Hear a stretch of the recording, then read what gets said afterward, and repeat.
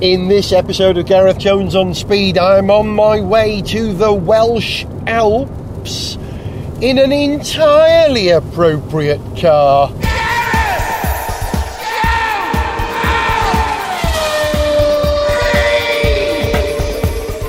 Hello, welcome to Gareth Jones on Speed. I'm Gareth and I'm not really travelling at speed at the moment.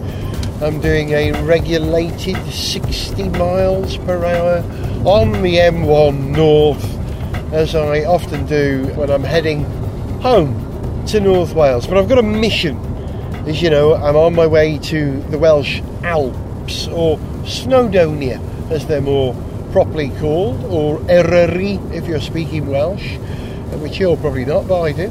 And the car I've got for this trip is an Alpine, not an Alpine, an Alpine. Yes, I've got an Alpine A110, not, you know, a Chrysler Alpine, no, or even a Renault 5 Alpine, because, oh, can you hear the rain, by the way?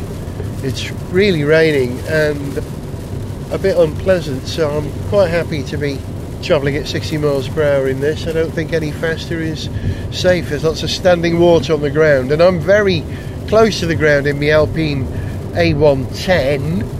Not as close as you might be in a Lotus, about as close as you might be in a Porsche Boxster. And this car actually reminds me of the Porsche Boxster. It's got a Turbo 4, like the latest Boxster. It is very light, made out of aluminium. It's mid-engine, with a little boot at the back and a longer boot in the front. Perfect for the weekend for me, and I overpack, so there's probably enough for two people. And yeah, like the Porsche, it wants to go. Oh, the turning on this car. It's always a joy when you get into a proper sports car, because this Alpine ruddy well is a proper sports car, not just because of its heritage, which I'll discuss later, but it's got everything in the right place, hasn't it? A lightweight Turbo 4 in the middle, aluminium chassis, you sit low. The seats, by the way, one piece, proper sports seats. There's absolutely no adjustment of the rake or the height or the seat back.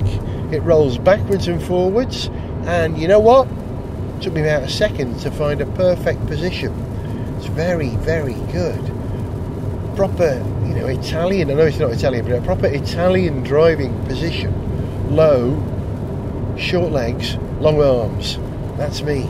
All I had to do was really adjust the reach of the steering wheel. The height, I've got it at its maximum, and I've got something close to perfection. I took it for a drive yesterday.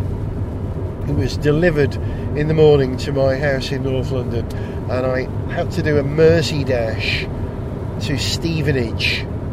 That's an awful thought, isn't it? But I'd had a fairly major IT failure at home, and I urgently needed a specific type of hard drive to go in my NAS, my my network attached storage.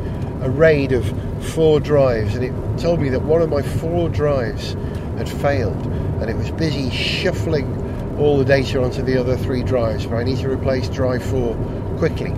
So luckily I had a Quickly car, and I think it's always good to familiarise yourself with the car before you go on a long journey. And I knew I had the 260 mile trip to North Wales to do today, so I thought, well, I'll nip up to Stevenage from North London. It took me about 45 minutes in this. To be honest, if I'd have let it do what it wanted to do, I'd have probably got there in about 15 seconds. Blimey, trousers. It really wants to go. It's this turbo engine. It's great at low speeds, but at high speeds, Lord above, it just keeps accelerating. I was on the M25, and, you know, the traffic was moving steadily, and I just wanted to pop past a couple of cars, so pop past, look down, and I wasn't doing anything like a legal speed.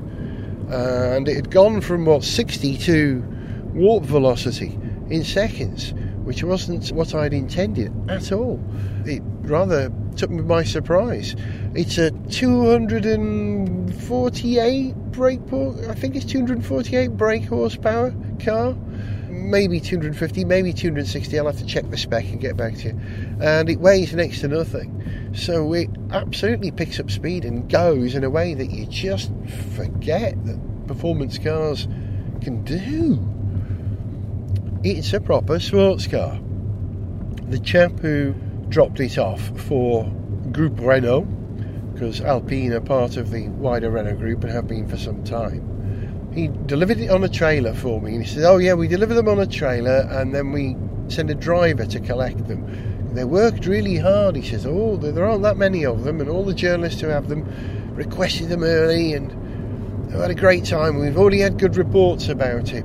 Well, we'll see about that. I will give an honest report of this car, but I have to say everything I've discovered so far has really made me grin. Oh, which is a good thing, because I'm heading to Wales today for a number of reasons. Got a couple of meetings, going to see some friends and going to see family, because tomorrow is the anniversary of the passing of my dad many years ago. But it's always a sad day, and I can never get by the day without feeling sad. So I figured I'm going to go home and be in Wales on that anniversary day tomorrow and make myself happy. Being there makes me happy, and being there in a fabulous car makes me happy, and being in an Alpine is going to make me really happy. A nice distraction, not a midlife crisis. No, but you have to manage the sad things in your life, admit that they're sad, and do happy things when you can. So I should be doing happy and sad things in this car tomorrow, visiting my brother, and like I say, going to the Welsh Alps. I'm going to do some spirited driving where possible on some marvellous roads, because classic cliche, I know, but it would be rude not to. You've got a car like this, you absolutely have to find a great road to drive it on, don't you? We're not short of those in North Wales. So lots of good reasons to go to North Wales. I've got lots to tell you about this car. What shall I tell you already? It's white. We'll start with the basics so you can build a picture in your mind if you've not seen the picture on the website for this page of Gareth Jones on Speed, or seen any of the pictures I shall tweet about this car. Yeah, it's white. I was disappointed slightly, because the one I thought I was going to get was blue. That sort of lovely French blue, metallic, that I said there with a French accent, didn't you hear that? Metallic, which an Alpine should be, the classic Alpines that rallied in the 70s, the original A110, should be blue, really, it should be. But hey, beggars can't be choosers. And also the spec changed at the last minute. They changed the car at the last minute. The car I was going to get, I think, was called the Passion spec, which has lots of extras that this version of the car doesn't have. This is called the Pure. I like that. It's a nice way of badging the poverty spec version of the car. Pure. No, we have not spoiled it with anything. It is very pure. So this car doesn't have a reverse camera. Doesn't seem to have parking sensors either. I've heard no bleeping at all. And frankly, I think a reverse camera would be really useful on this. Being mid-engine, view out the back is a bit tricky. And the rear window really is a letterbox. I'm sure we journalists often describe the rear view as being a bit of a letterbox, but this is a letterbox. Every time I look in the mirror, I'm reminded of a scene in a film. The film's called Slade in Flame. It's a film Slade made in 1974, telling the story of a band called Flame, and they played the part of the members of Flame. There's a tremendous scene in the film, one of my favourite scenes, probably my favourite scene in the film, where a man from an advertising company who were thinking of getting into rock and roll and managing a rock and roll band and branding them and making money from them. This is set in about 1967, 69, something like that. A man for this management company turns up at a house in the Midlands. It was actually shot in Nottingham, looking for the lead singer of this band. played by Noddy Holder. He's called Stoker in the film. And he walks up this classic northern terraced street, goes up to the door, and there are trucks and construction vehicles around. They're sort of knocking down the whole street, and there are a few people on the street who don't want to move. Very much a zeitgeist, spirit of its time scene. And this posh chap in a suit knocks on the door, gets no response. After a few minutes or 30 seconds, he bends down and he looks through the letterbox, opens up the letterbox, and a woman, an old lady behind the letterbox, and you can see her eyes and hear her voice. "What do you want?" She says, "Hello, Mrs. Stoker. I'm here to see your son." "He's not here," she says. "He got away." "Ah, do you know when he's back?" "He never come back." And the way she says, "He never come back," breaks my heart every time. It's so funny. And yeah, she was talking about her son, her grandson's father, her grandson being played by Noddy Holder. So every time I look at this letterbox rear window, it reminds me of the scene. So another reason to be happy. Fancy having a car that makes you think of Slade. Yeah, to be honest, I could probably look at a Skoda and think of Slade, couldn't I? It's what's in your head. But this car, its rear view, could do with the camera. You know, you sit so low that you can't see the extremities of the car. It's not quite like a Lotus where you can see the fenders. You can't. It's a bit more swoopy, the nose. You don't sit quite so low as you're at axle height. You're just above it. But it's a glorious thing. I've mentioned the turn-in, the steering. I think it's probably electrical steering, but it's just terrific. It's light. Some people think that sports cars should have a heavy, firm steering. Not necessarily. Not when it's as direct as this. It's bang on. Lots to observe on the inside of this car. These seats, I've mentioned the seats, proper sports seats, one piece with nice slots in them, so you could put on a 4, maybe a 5-point harness if you wanted to go racing in this, and I strongly suggest you would. It's a tremendous track day car. I bet it is. I bet it is. They're suede covered and they're padded on the side with this lovely diamond pattern stitched style. Oh, and that's on the doors as well, and the doors aren't completely covered. There's lots of bare metal, although I rather think, yeah, it's plastic, super light, but that sort of bare body colour, white. Actually, I think it would benefit from a stripe. I think this car should have 2 stripes down it, asymmetric in size, black on white, a narrow one and a wide one alongside it, possibly down the middle, possibly off to one side. It's the sort of car which can carry off something like that. Not all cars can, but this definitely would, with its, like I've said, heritage and spec'ability for sporting prowess. It's glorious, it really is. Little details on the inside as well, like the tricolore, the French flag, the blue, white and red on the left hand side, and red, white and blue on the right hand side, depending which way you're looking at it, on the door panels and outside as well. Actually, when I pulled up outside this hard drive place in Stevenage yesterday, as I pulled up, a chap was getting out. He said, what is that? I said, it's an Alpine. An Alpine? I said, no, an Alpine. I had to explain the difference, and I will explain that later on. But he said, oh, I thought it was a Porsche or a Lotus. And there you go, it's exactly what I said. It sort of occupies the space somewhere in between those two cars. And I think that's a lovely place to be, because some people complain that a Lotus is too stripped back and that Porsches these days are too specced up. So something in between probably be a good catchment area to steal people who might have thought of buying a Lotus, and to go for those who perhaps can't afford a Porsche.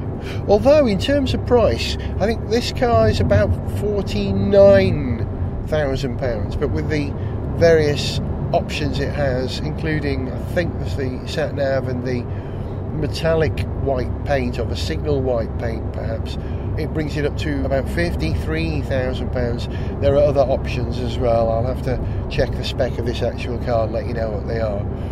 So it's a lot of money, £53,000. Inside, is it Porsche quality? It's very close. It's very rigid. The doors go click, the French click when you close them. They don't go thunk, but they don't go twack either. You know what I mean? And it's a good sound. I'll perhaps demonstrate the sound a little bit later. I won't at the moment, as I'm doing 50 miles per hour on the M1 in a controlled speed zone with very narrow lanes. But inside, you've got lots of soft material. You know, there's the sort of faux leather, soft plastic of the dash is really nice, and the sat-nav looks nice, and the switch gear looks nice. It's very limited, actually. There are 1, 2, 3, 4, 5 sort of, what would you call those? Like trip switches, I suppose they are, underneath the sat-nav screen. And the buttons for engaging gears, yeah.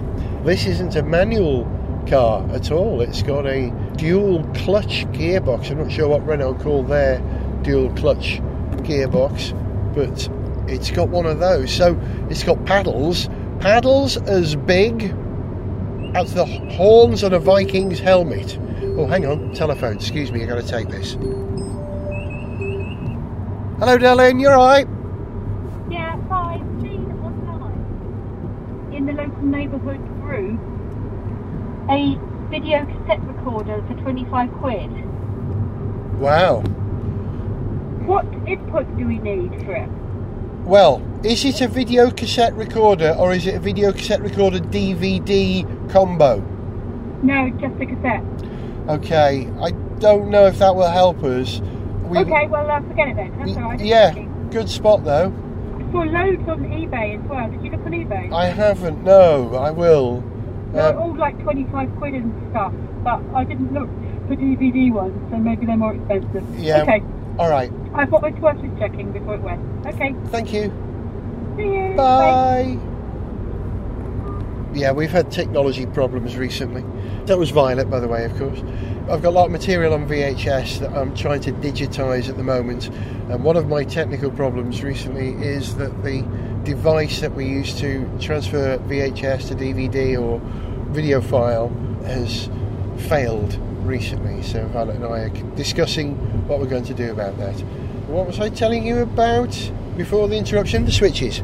Yeah, it's got a 7-speed dual clutch robotised gearbox with paddles as big as a Viking's horns, which is anathema, because I'm sure many of you listening to this is saying, but Vikings helmets didn't actually have horns. Yeah, it's one of those bad facts that a lot of people carry around with them, that Viking helmets have horns. They didn't. We've always depicted them as horns. I think possibly because some of the depiction of Viking gods may have shown Thor with little wings on his helmet, and someone extrapolated and made them into horns. Don't even know if Loki had horns on his helmet. I know he does in the Avengers, but I don't know how much of the design of Thor and Loki from the Avengers is actually taken from depictions of those gods in Norse mythology. Look that up for me. I will when I get a moment, but not right now. But anyway, yeah, it's got these paddles, got really tall horns, unlike Viking helmets, which didn't have horns, which is great because no matter what the wheel angle is, and it's a very high rate, the gear as well, I bet it's 2.5 turns lock to lock, you can always reach the paddles because the paddles don't move with the wheel, they stay fixed, so that's why you need long paddles. And it's got 3 buttons to engage drive. You've got a big orange start button in the centre console, and above that you've got drive, neutral and reverse. 3 big black buttons arranged at 9 o'clock, midday and 3 o'clock with neutral in the middle. And it's nice, you know, bang, bang, off you go. But you have to be careful not to go bang, bang, because if you hit drive twice, you engage manual mode, and you take off and you wonder why it hasn't changed out to first, despite the fact that you're doing 45 miles per hour. So you press it once and the gearbox works automatically. Press it twice and you engage manual mode. And I've dabbled changing up and down in manual mode, and it really responds ever so quickly. It's fab. So much good stuff in this car. Too much to tell you about at the moment. I'm going to drive for a little while. I'll report back. But hey, not a bad start to this journey. This lovely, lovely car.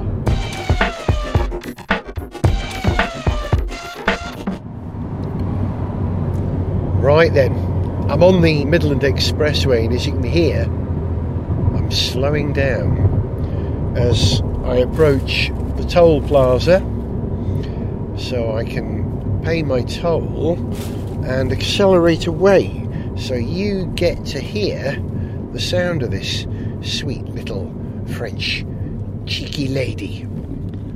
So let me just open the window.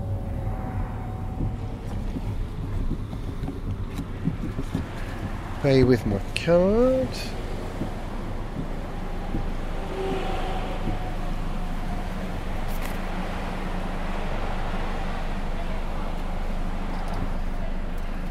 And here we go.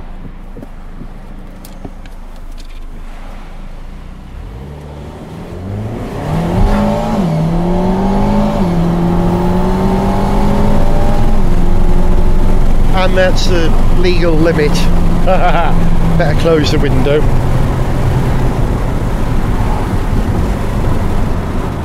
It makes a cheeky little noise, doesn't it? A raspy little thing. And because I'm holding the recorder, of course, I couldn't paddle up and down and do it in manual mode. But as you can see, the gearbox, or as you can hear rather, the gearbox seemed to make those changes at exactly the right point. And it's a little bit damp underfoot, and this is a very, very short wheelbase car. It's quite wide, but very short wheelbase.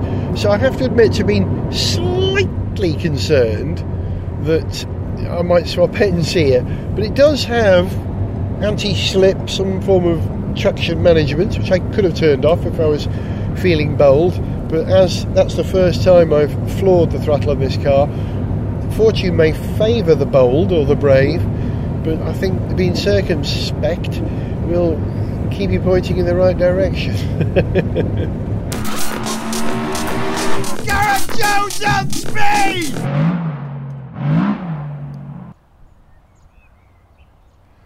You can probably hear the wind whistling across the microphone and maybe some birds in the distance. I'm in North Wales in my Alpine. I've been here for a couple of days. Haven't been driving the car very much because the weather was so very, very good that I climbed 2 mountains. First one 1,800 foot, second one 2,000 feet.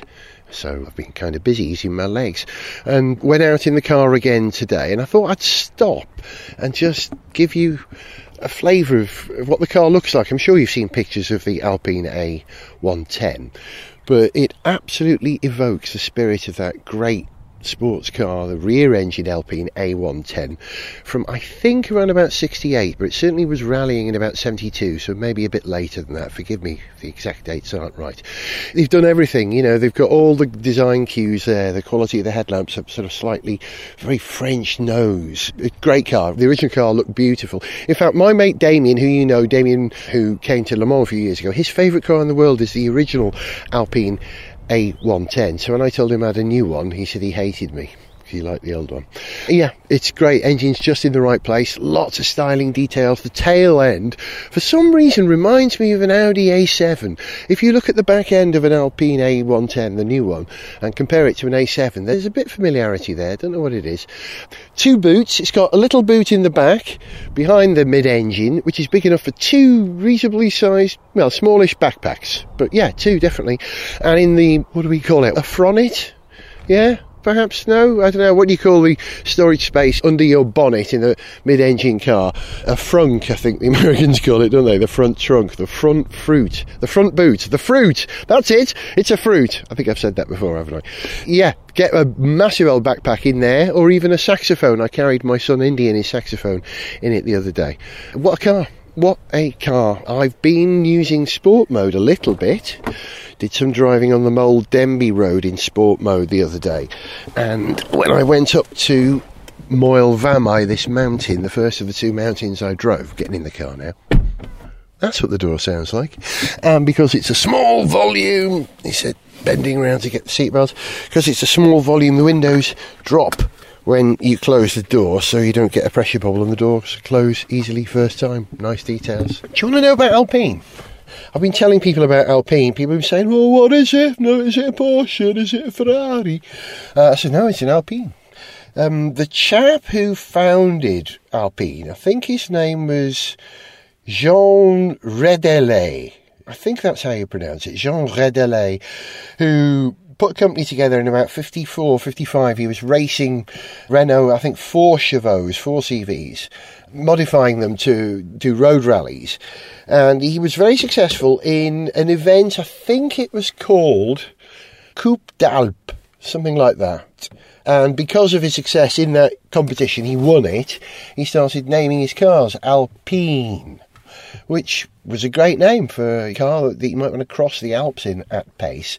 But there was a bit of a problem because the name Alpine was owned by Sunbeam, a British company. So they couldn't sell the cars as Alpines in Britain. It was very complicated.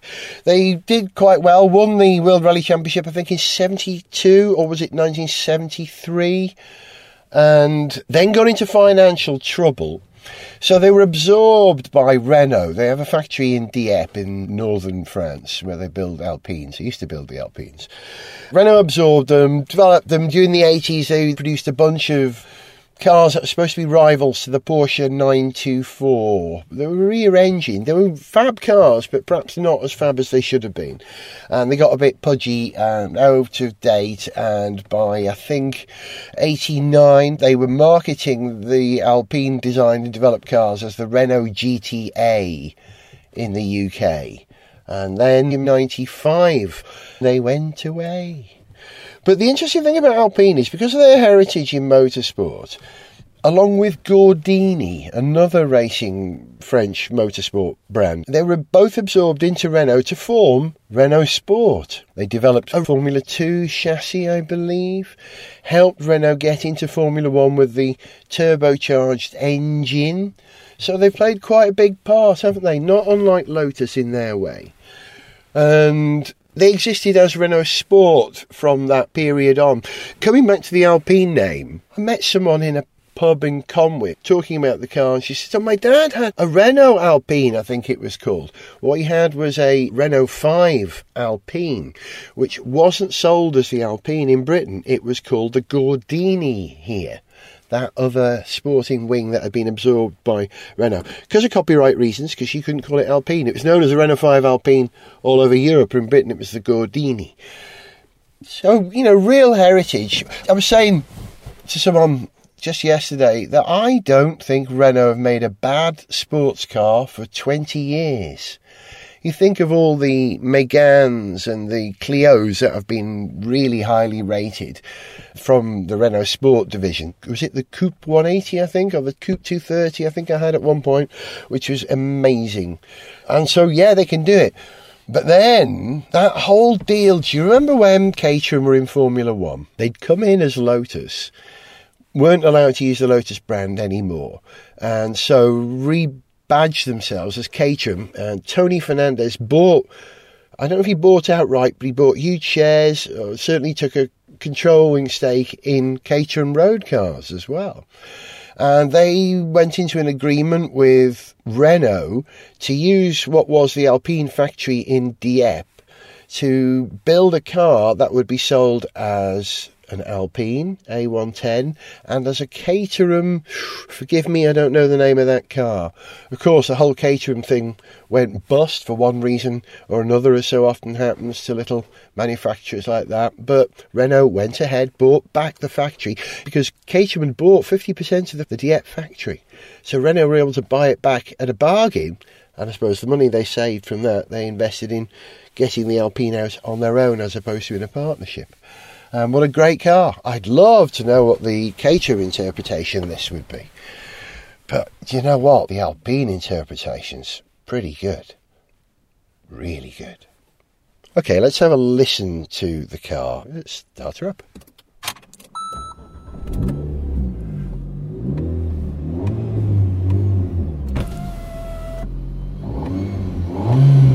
It does make a sweet pie noise. Right, I think I'm going to put... I will go away, music.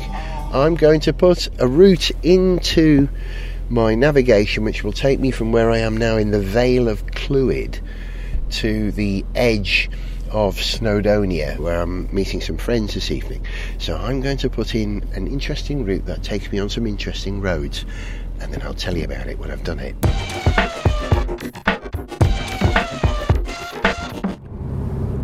Hello, it's Tuesday today, and I got this car on Wednesday, drove up on Thursday, and I'm still driving it, but unfortunately today is the day I have to drive back to London in it. However, when presented with a car as much fun to drive as this is, what you do is you get a little bit earlier than you planned and you take the long way round. I always remember a questionnaire in Car Magazine years and years and years ago, which was, when was the last time you got up early in the morning just to go driving? Not necessarily to go somewhere, but just to go for a drive. And that sort of idea hovers in the back of my mind every now and again. If I think I haven't got up early to go driving, then I better get up early and go driving. I'm really enjoying this car. I've discovered something new about it. I think I said earlier on the programme that it had 2 modes, normal and sport. Wrong! It's got 3 modes, because if you press and hold the sport button on the steering wheel, it goes into track mode. Yes, turns everything off, all the traction control and all that stuff, and it becomes a real hooligan. Not that I've actually driven it in that mode, because I think you need to be on a track or an extreme bit of road to enjoy that. Now, the bit of road I'm on at the moment, I'm not sure if it's extreme, but it's very much. Yes, it's time for some very driving.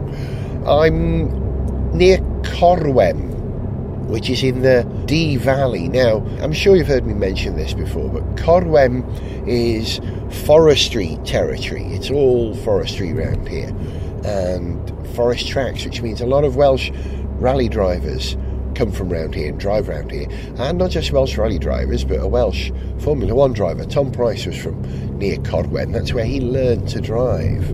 So I'm in the right place to test this car, although quite frankly, sitting behind a RAV4, I'm not in the right position, in the right place to test this car.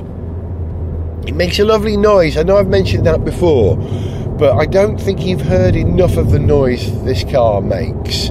And let's see if I can give you a taste of it. Yes, Vim Vim, it says. Vim, a very sweet 4-cylinder burble. And because it's mid-engine, it's got a short exhaust pipe, so it sounds a bit sort of... It's a bit Escort Mexico. I know we're not hearing the carburetors sucking air in, which gives the Mexico that distinctive sound, but it's definitely a sporting 4 sound. I really, really, really like it. I do wish that the cars in front would get out of the way so I could drive this mother of a thing. It is quite a mother of a thing.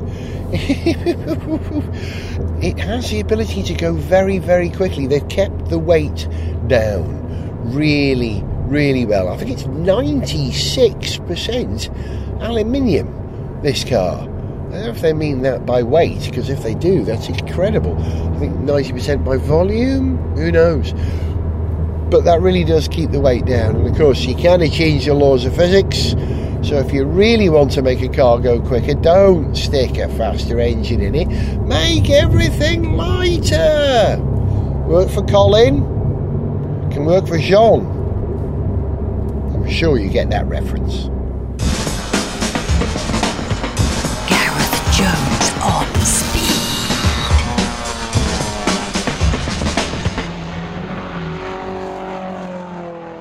Welcome to the peace and quiet of Telford services. Yes, I'm on the M54 and I've paused on my way to Leicester just to give you a few final thoughts on the Alpine A110. Do you remember me saying that I was disappointed when it was delivered because it was a white one and it was the pure, not the blue Legend spec that I was initially expecting? The reason for that, why the car was switched at the last minute, was that the windscreen had become cracked on the one that I was going to have, and so they were waiting for a replacement windscreen, weren't sure if they were going to get it in time. So would this other car be okay? Yes, it would be fine. And similar things just happened to me. Driving down the motorway, a bit of a stunk, and I looked and there is a small star-shaped mark in the bottom right-hand side of the windscreen of this car. Now, here's the thought. Is it a coincidence that two cars, both Alpines, have had cracked windscreens in a few days? Is it the fact that this is a very low car and so we're down amongst all the trucks, much lower than the wheel height of a truck, and therefore more prone to getting hit with stones? Or is there some kind of design fault where the chassis is flexing and the windscreen is cracking? I don't think it's the third, because I don't detect any chassis flex. It's pretty rigid, this. And actually this windscreen isn't cracked at great length, it's just got a little hit with a little star-shaped mark. So maybe it's just a function of being low. Worth thinking about that. Okay, let's tell you a little bit about the spec of this car, because I haven't done it properly. I mentioned that I said it was about 248 brake, and I was right. It was 248 at 6,000 revs. That's 252 PS. Torque 320 newton meters to 5,000 revs. It seems to make a difference. The maximum weight of this car is 1,098 kilos. I kept saying that it was light, didn't I? But that is really very light, isn't it? The WLTP economy figure is 44 miles to the gallon. I've scored about 36 on the run-up and about 28 on the last bit through the A5 and some very spirited driving. And maximum speed limited to 155 miles per hour. Yeah, you probably don't need to go much quicker than that, do you? List price of this car, £46,000, but with all the extras and the on-the-road cost, the first registration fee and the VD, this car comes up to £53,558. That's because it's got some options featuring the iridescent white paint, 1,600 quid, aluminium passenger footrest, 90 quid. Does look nice though. Alpine A logo in the centre of the steering wheel, that's an extra £8. Kind of surprised at that. Lightweight focal audio system with 2 speakers and 2 tweeters, £552. That's a great audio system, by the way. It is very good. High performance front and rear braking systems, 320mm diameter discs, £936 for that. Cargo net behind driver and storage case, £468. Really little leather cargo box. It is a sweet little thing because there's no glove compartment. There is a lovely little triangular leathery box. Yeah, it is leather, sitting in between the 2 seats in the car. That's pretty voluminous, actually. The Alpine Telemetrics is an extra £192. The blue Alpine brake calipers, Brembo's, 360 quid for those. My sister thought I had something trapped in my wheel. Oh, you got something trapped in your wheel? No, it's the blue brake calipers. And the sports exhaust system with an active valve is an extra £1,380. And it does sound good. It does have a real vim brim to it, and actually I would argue sounds better than the Porsche 714 Boxster, which is a very similar car. Servicing 1 year, 12,000 miles. Warranty 3 years, 60,000 miles. I am deeply, deeply impressed with this car, what it can do and how it's put together. If I had any criticisms of it, I think they're really minor. The switchgear It's a bit unfathomable. I've been trying to work out, you've got a selector on one stalk and an up-down on the other stalk, and that gives you the readout in the dash. I haven't quite ultimately worked that out. The buttons for the sat-nav, the home button is a little tiny plus button. That's too small to touch when you're moving. It's too small. But it does have 3 buttons on screen which take you to the basics of sat-nav, phone, and the other one. Not sure what the other one was. So it's okay. It's not the greatest sat-nav, but it's really good, really good. If there was anything I would change in this car, it would be the pedal, the brake pedal. Nothing wrong with the accelerator, but the brake pedal, I find I can't press the brake pedal without actually touching the pedal itself rather than the pad that your toe is supposed to go on. I know I've got fairly big feet and I've experimented with a number of different positions, but I can't quite get that right. It's as though the lever that the pad of your foot pedal sits on isn't forward enough and doesn't clear the aluminium behind, so I'm touching it. And on a couple of occasions I've gone to brake and I thought, I'm not actually touching the brake as accurately as I would like. That's the only thing I change on this car. Although, to be honest, I think I might like a convertible version. Yeah. Oh, the boots. The boots are funny. I didn't realise that the rear boot is pretty much the same volume as the front bonnet, or fruit, or whatever we're calling it. Both at about 200 litres, but very different shapes. But that's a useful size. But I have to make a confession. I made a terrible mistake. I thought this would be the perfect car to drive up to North Wales in, because it's an Alpine, and I was going up to the Welsh Alps. Well, I have to make a confession. I never actually made it into the Welsh Alps this time. We bordered Snowdonia, but I never actually went in. I did drive it around Llanfair Fechan, Penmaen Mawr, Conwy, A5, Dyffryn Clwyd, lots of great roads, but I never actually took it to that which is called the Alps. And I have another confession to make. I remembered it wrong. The reason I thought Snowdonia was referred to as the Welsh Alps was that my friends Carol and Steve, in their lovely house, have a poster on the wall, "Come by train to North Wales." And I thought it said, "To Snowdonia, the Welsh Alps." It didn't. It said, "Come to Snowdonia, the Welsh Rockies." Isn't it funny how you misremember things? And apparently, they don't refer to Snowdonia as the Welsh Alps at all. I should have known that. It's the Welsh Rockies, really. So, if this car is an Alpine as opposed to an Alpine, and I took it to the Welsh Rockies, maybe this car should be a Rocky A110. Who knows? I tell you, whatever you want to call it, what a car. I absolutely believe in this car. It's not a supercar, but it's not far off. Is it a poor man's Porsche? Yeah, I think it is. Yeah, I think that's a good description. The interior of the car, it's not Porsche standard, but it's not sort of crappy plastic either. I think it's really good.